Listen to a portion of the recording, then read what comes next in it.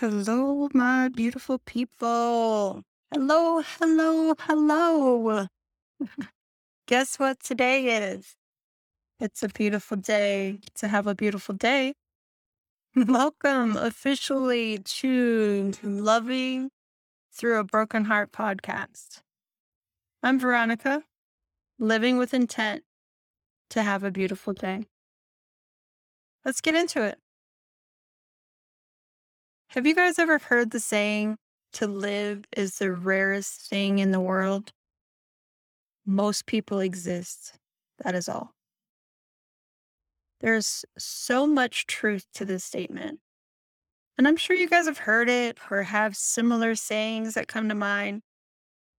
But you know what? This was me.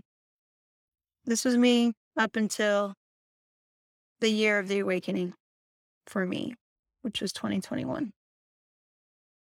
No, I didn't wake up one morning and say, wow, where did the years go? I didn't have the epiphany. What I did have was a whole lot of moments that I choose to ignore. So while if we're exploring those moments, the way my mind works is one subject at a time. So while we're going down the rabbit hole on a couple, I'm going to start with the role change. So I'm sure, like most of you, my children are my everything. And the major reason I strive to be better every day. I don't say that to be cliche. I actually say that because I live by it. When I disappoint them, it absolutely kills me. And I'm sure you can relate. So let me introduce them. I have 3 daughters. Raven's 28, Jenna's 22, and Maya's 20. I also have a bonus son that literally has my heart as if I birthed him myself. He's 23, and his name is DJ. The start of the transition from full-time mom started in 2014. This was my oldest daughter's senior year in high school.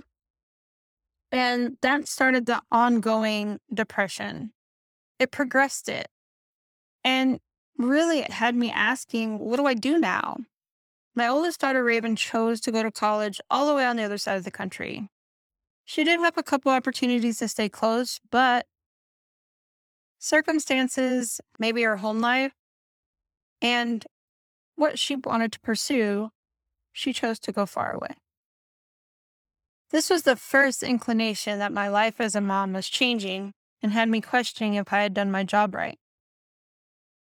When my middle daughter, Jenna, started looking at colleges, it threw me. It threw me into random cry sessions, holding on to the helicopter mom status. I tried to do things differently with her and strategically pick colleges of high caliber to keep her close. And she ended up going just as far. She went to the University of Alabama, whereas Raven went to North Carolina to Shaw University. So, just as far. I didn't have my son full time while he was going to school, but when he did graduate, he wanted to come and live with us. As we know, when they graduate from high school, they tend to think they're grown. So while he was living with us for the summer, I was trying to really mold him and his decisions. But like I said, I was a helicopter mom and I kind of insisted things go a certain way. So I pushed him away and violated a bond that I wish I'd never done. The time of being mom to adults was here, and I did not know what that change meant for me. Have you ever been at a crossroad that you just did not want to face? I found myself sad, depressed, some days crying for the littlest reason. It was truly a crazy time for me. And I'm really curious to know if anybody else has experienced this yet or at all. Please email me, comment, because, let me just say, if I would have tapped into my people, my tribe, might have gone smoother. So I'd like to do that with you guys. Once the last of the Mohicans was a senior, I was completely and utterly in denial. Oh, wait, I forgot to mention, things were getting close to having an empty nest, I had asked my parents to come and move in with me. Why not take care of adults and add more to your plate? I mean, that wasn't the only reason, but it was a reason in my head for sure. So Maya was a senior, and I just did not want to let go. I procrastinated everything, grad announcements, senior pictures. And you know what helped it is we were deep into COVID, like deep. She didn't even have a graduation. We ended up doing some makeshift thing, and it was crazy. Looking back, I mean, it's quite silly, but nonetheless, I was in a very real depression and the feeling of what and who am I now? I know these feelings aren't unique to me. Situations may be unique, but I know the feelings aren't. Our identities as women are so often caught up in raising our children or being everything for everyone else, wives, daughters, sisters. I think it's time we change that. I think it's time that we really start focusing on us. I'm just going to leave that last statement as it is because I'm going to use it as a segue into being a wife. As mentioned in my first episode, I'm newly divorced. I filed in August of 2021. It was finalized in November of 2021. And although I knew at the beginning of the year I was indeed leaving this unfulfilled situation, it doesn't take away the fact that I was married from February 5th, 1999 to November 1st, 2021. 22 years of marriage. It was dissolved in a 10-minute phone court hearing. To know that everything I'd tried, every time I changed to help my marriage, for every counseling session, for every moment I tried to be enough, it was canceled in 10 minutes. I was married at 21 and divorced at 44.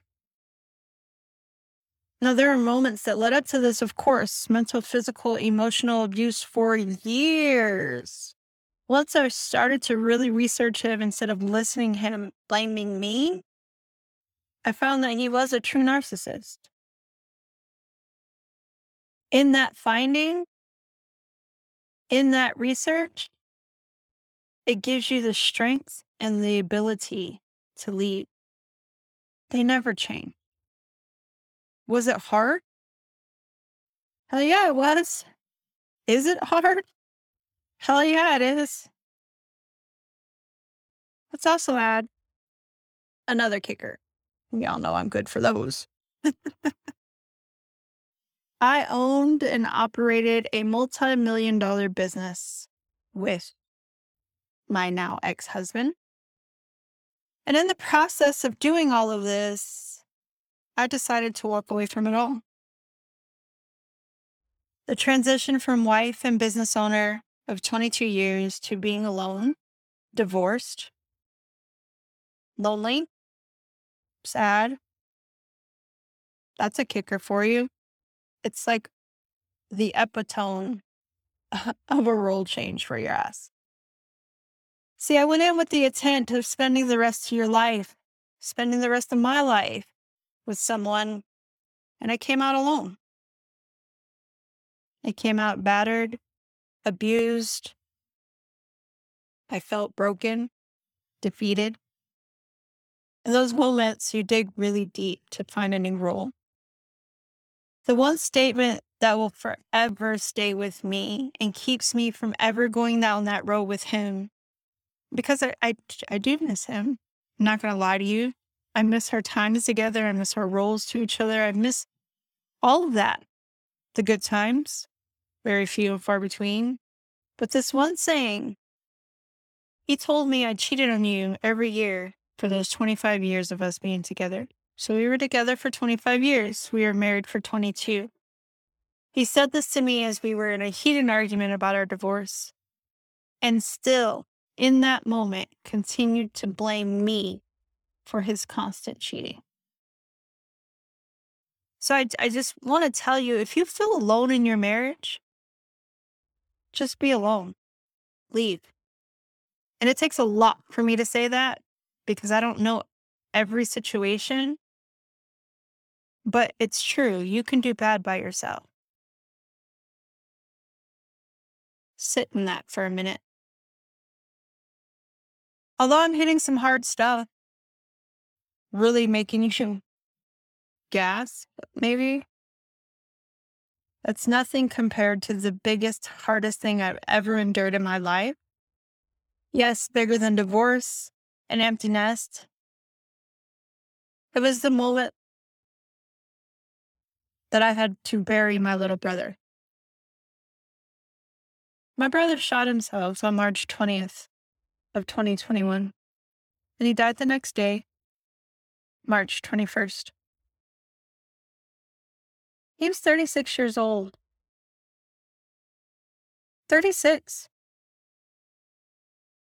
Not a day goes by that I don't think of him, that I don't smile and give him some sort of love. And even though I'm late because he's no longer amongst the living with us, I still feel I have to tell him how much he means to me. You see, my brother was a recovering alcoholic, and my brother has two beautiful daughters, not to mention a whole lot of people that loved him more than he loved himself. All of that didn't matter when March 20th came.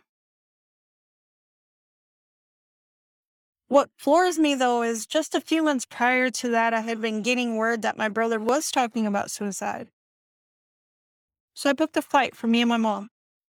We were going to Michigan, where he was, and I was going to create an intervention. I had only heard about these things, and although I didn't know, I didn't know how, what, where, why. I didn't know any of that thing, but I was going to try.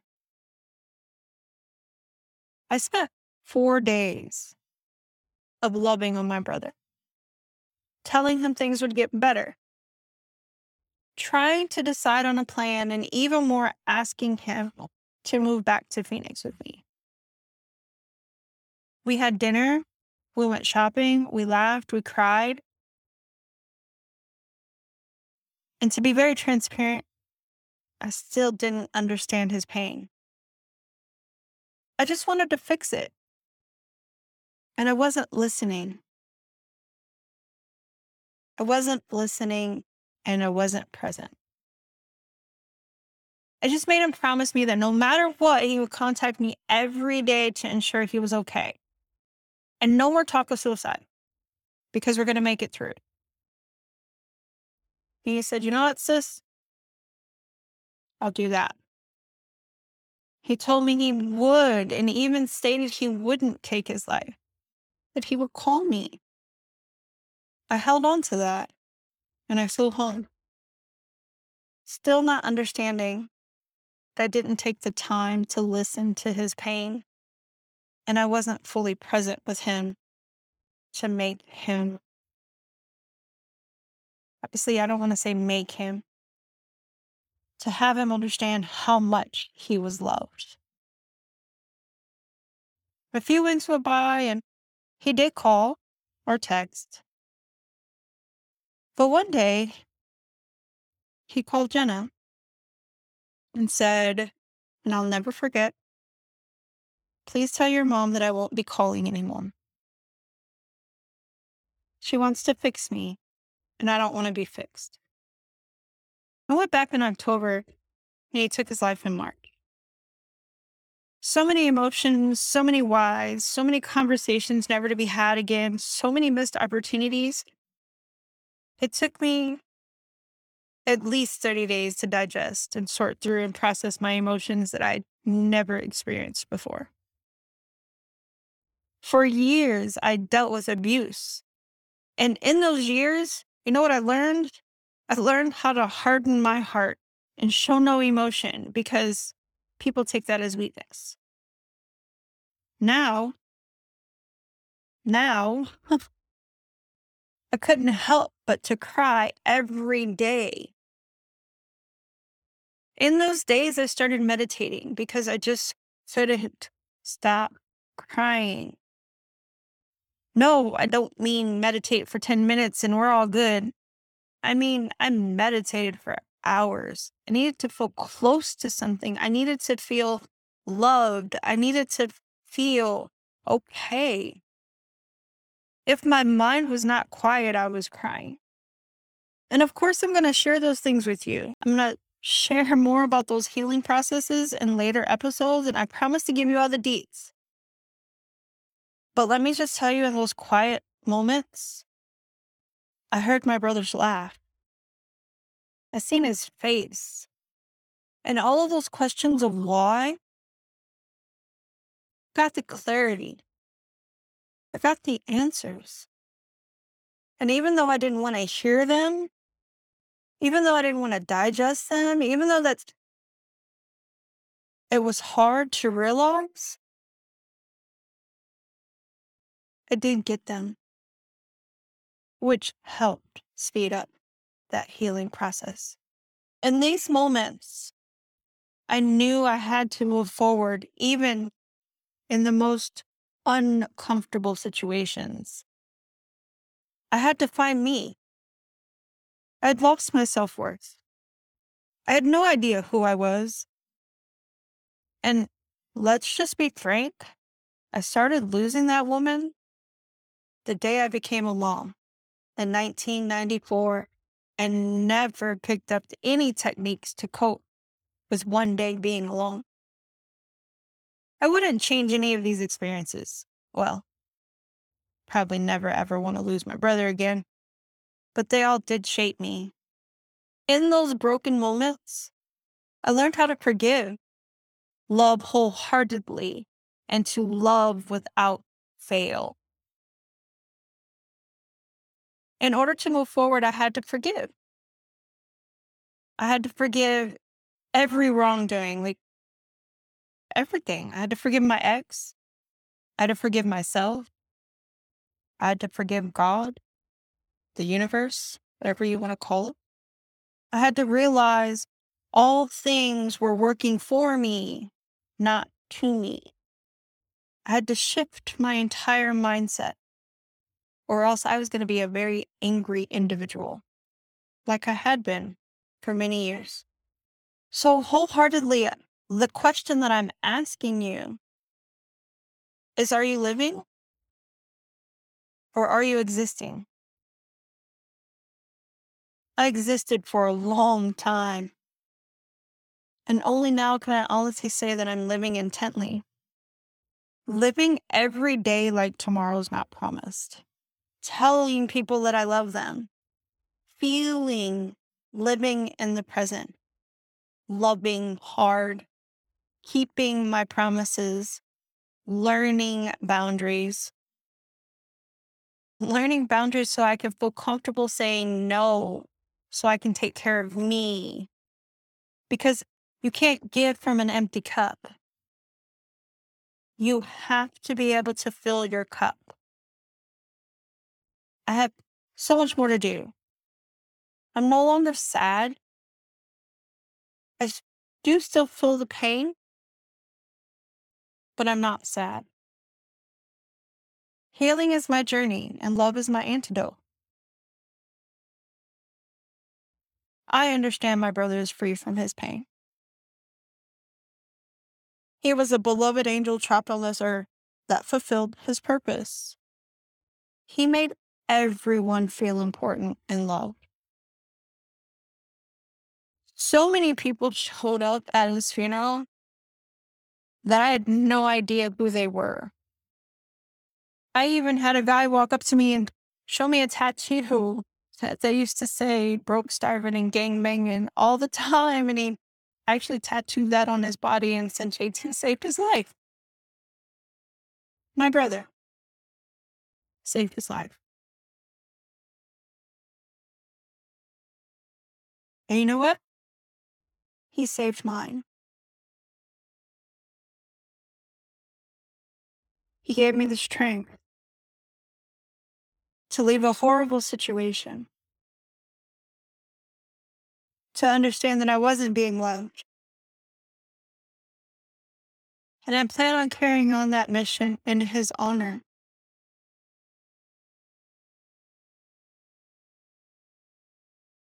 I do have to plug this. If you or someone you know is struggling with suicidal thoughts, please don't take that lightly. Have them reach out, call the National Suicide Prevention Hotline, love on them, listen to them, be present. So, my beautiful souls, please, please, please be kind. And as always, from A to Z, you are important to me and everything above the sea. You, my beautiful people, are the change that we need to be.